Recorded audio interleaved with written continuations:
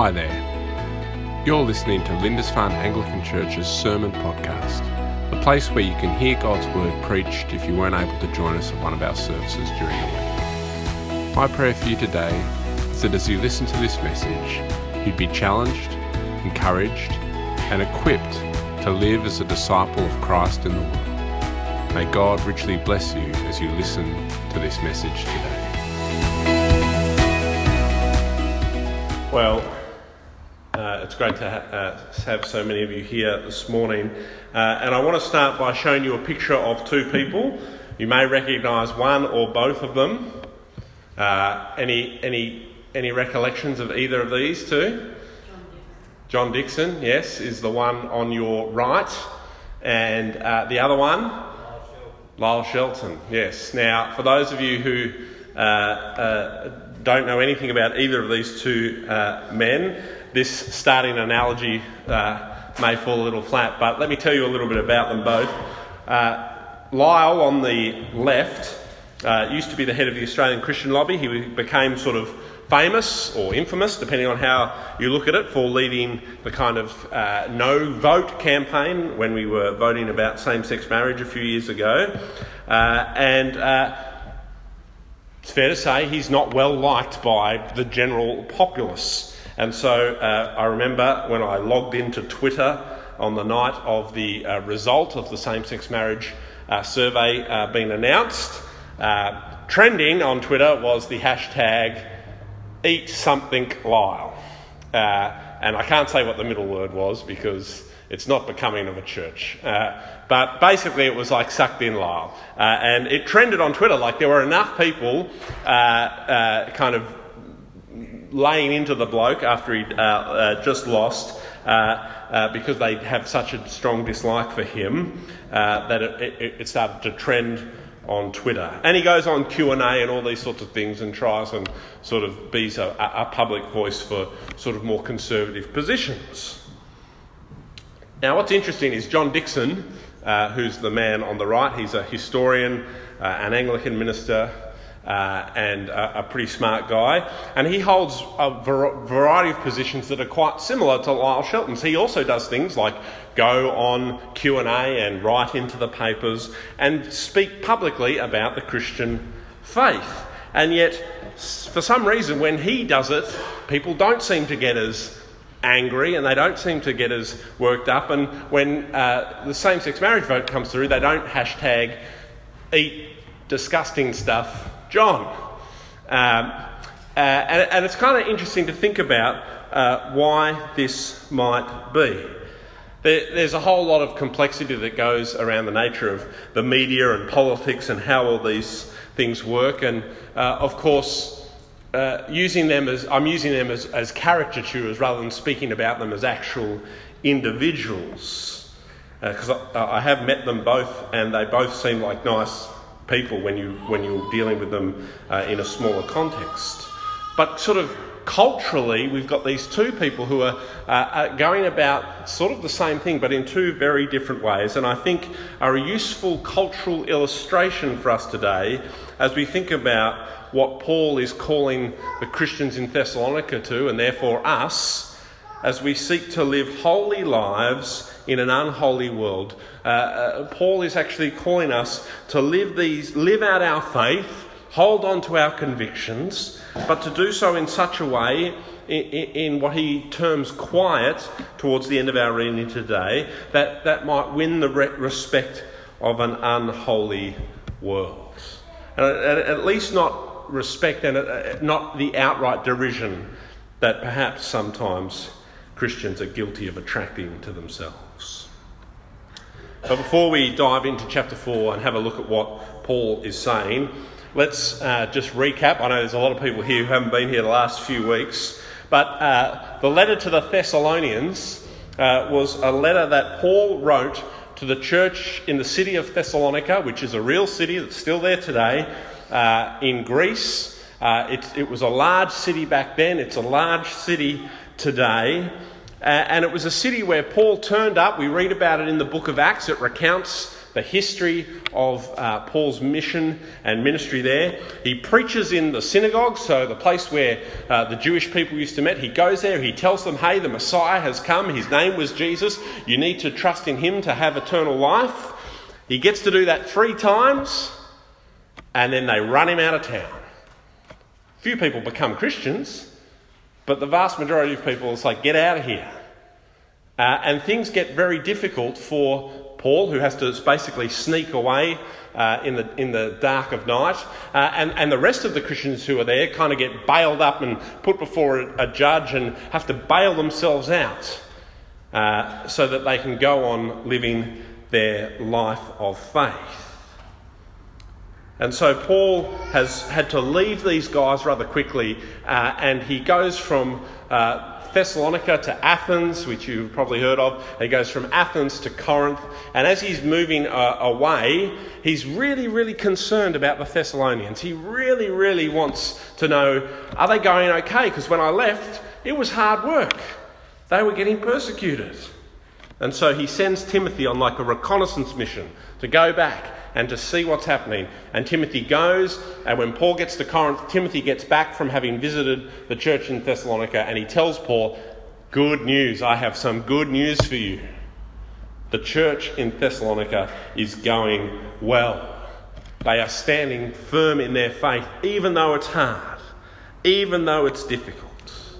And Paul is overjoyed as he hears this news, and we've seen over the last 3 weeks how thankful to God he is for the way the Thessalonians have managed to stand firm in their faith, even though it's been very hard for them.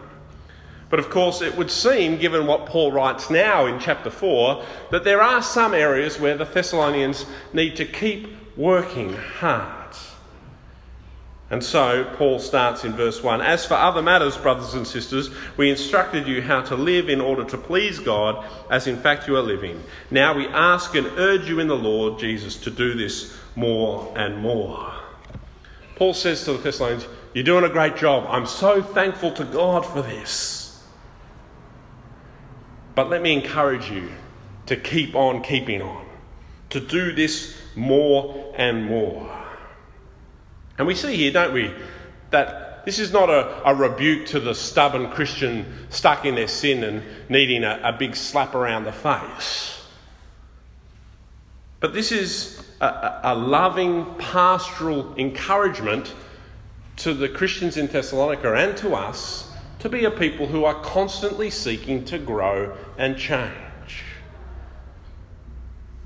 It's an encouragement to every Christian to make sure that they continue to live their lives on a growth trajectory. See, the thing about the Christian faith is we don't just do a one-time, oh yeah, I believe in Jesus and she'll be right, mate. But we actually do a daily repenting and believing, continuing to ask God to reveal to us those areas of our life where we fall short and where we need his help to transform us and to enable us to live more like Jesus. And Paul has an encouragement to the Thessalonians to keep working on their faith, to keep seeking to live a holy life, and he encourages them in 3 areas in the rest of our reading today in chapter 4. And the first is in the area of sexuality, verses 3 to 8. I bet you didn't think when you were coming to church today you were going to hear the minister talk about sex, but that's what I'm going to do. Paul writes to the church in Thessalonica and he encourages them to continue to live a godly life in terms of the way they live out their sexuality. And let me tell you something of the culture of the day. You see, the Greco-Roman world in which Thessalonica was located, and Corinth, which is where Paul wrote this letter from, they were famous for what we might term their sexual promiscuity. The church in Thessalonica, in that city, they would have seen the worship of deities called the Kabiri. And these guys had some shady, immoral sexual practices associated with their worship. In fact, one professor who's a scholar of the history and time of the first century in that part of the world, he says this of the kind of life that the people in that day lived. He says this: a man might have had a mistress who could provide him also with intellectual companionship. The institution of slavery made it easy for him to have a concubine, while casual gratification was readily available from a harlot. The function of his wife was to manage his household and to be the mother of his legitimate children and heirs. So it was commonplace in the first century for someone like me, like a man who lived there, to have a mistress, to have some sort of slave on the side, and then to have a wife as well who would just sort of be the business manager at home. Another scholar, William Lecky, talks about the period by saying this. They say, the Roman cities of the Greece and Asia Minor area were known for their sexual licence. Places like Thessalonica, he says, had become centres of the wildest corruption, and there has probably never been a period when vice was more extravagant or uncontrolled. You might think, I like to go there.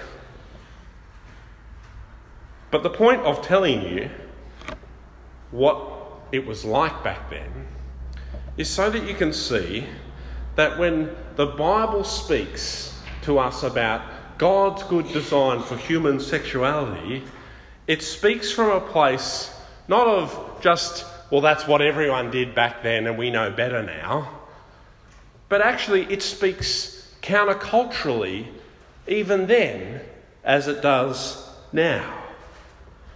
And the Bible's view, which it picks up in Genesis, which is the very first book of the Bible, and runs all the way through, including in the teaching of Jesus and in the rest of the New Testament, is this idea of one man and one woman living together in a monogamous relationship.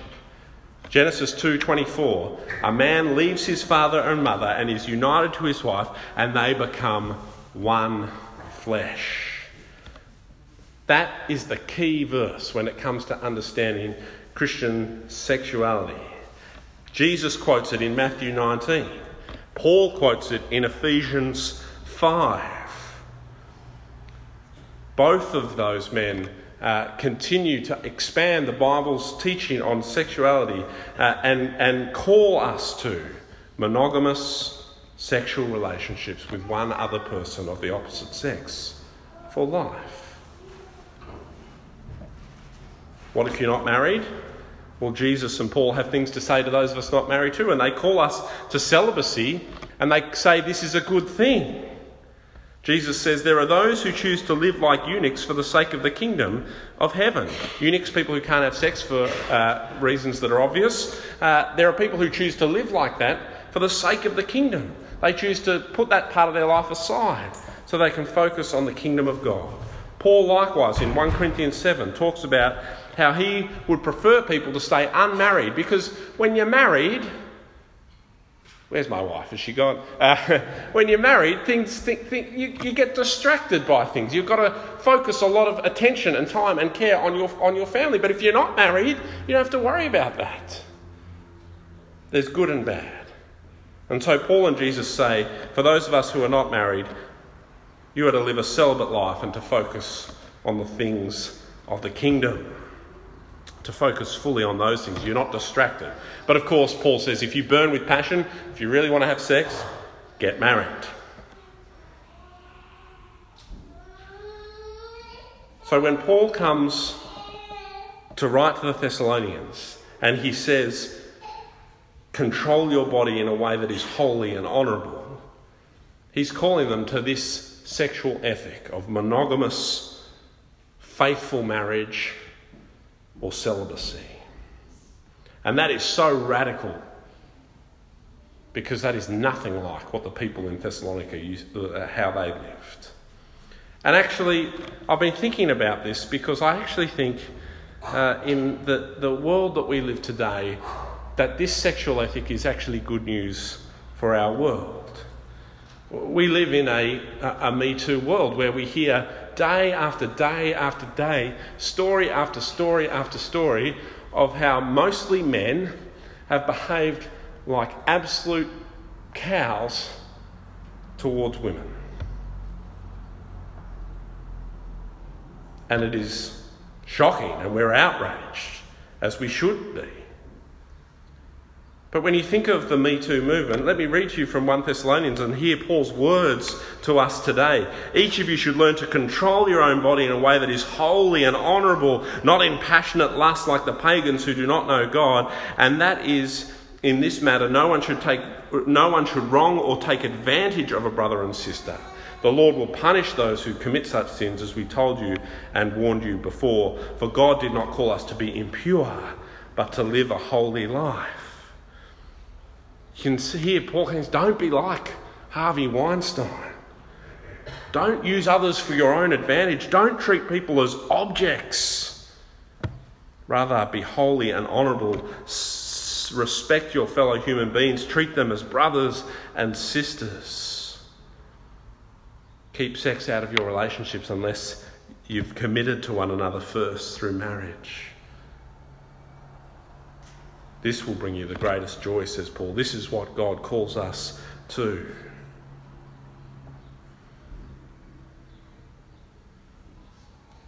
And unfortunately, today, there's a lot of debate about how we should live.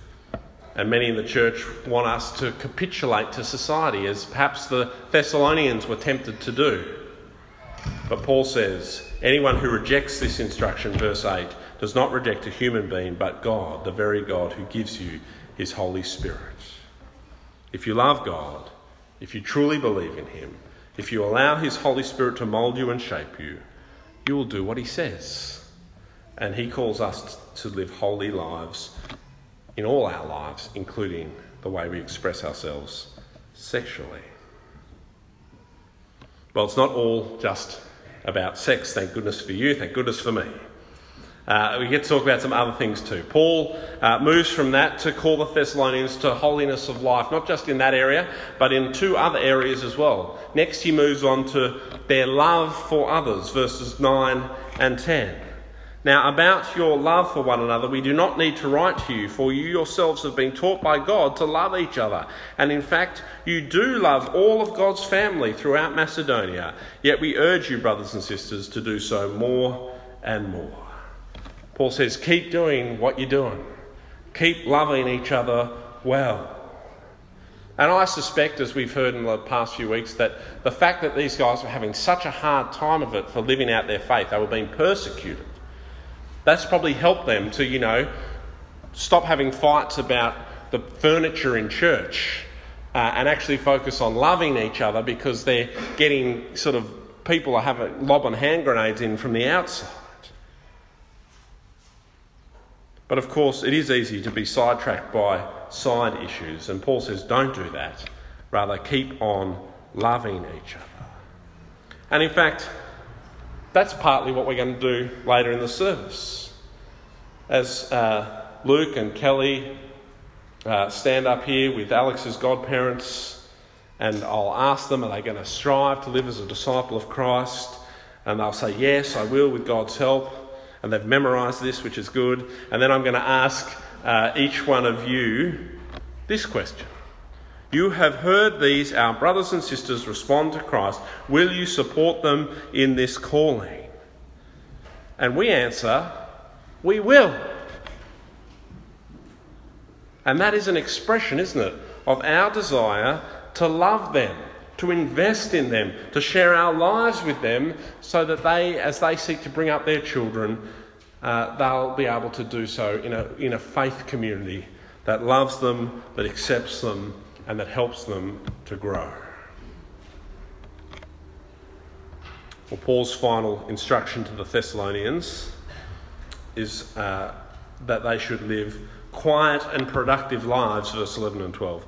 Make it your ambition to lead a quiet life. You should mind your own business and work with your hands, just as we told you, so that your daily life may win the respect of outsiders, and so that you will not be dependent on anybody. The Christian is called, where possible, to provide for him or herself, to not be an unnecessary burden on others, to not be idle. Of course, circumstances go beyond our controls, and the letters of Paul in the New Testament are full of injunctions to help those in need. This is not saying, we help those who help themselves. This is simply saying that where possible, we need to put our hands to the till. We need to go to work so that we're not a burden on anyone and so that we have enough to help others. But also, I think in these verses, we get to understand the right way for a Christian to live out their faith. As Christians, we believe God calls those who follow him to live a certain way of life, to love God, to love others, to make disciples, to be generous with our time and money, to show others the love and mercy we've received in Jesus, to live up to God's moral standards in areas like we've talked about today. But we are not called to make others submit to our way of living. Rather, we are called to commend the gospel to them and invite them to join us as they respond to Jesus in faith. And so as we relate to the world out there, we do so not as people who are morally right and the world out there wrong. No, we do so by living a quiet and productive life.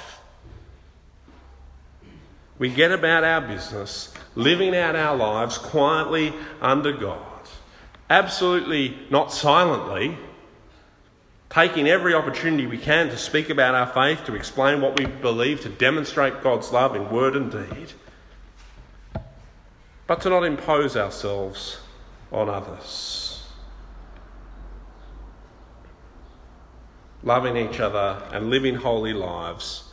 And then we hope that as we seek to be the kind of community that God has called us to be, and as we get on with our business, and as we interact with people, and as our love overflows out into the community, people will see that, and they'll be interested in that, and they'll want to know more.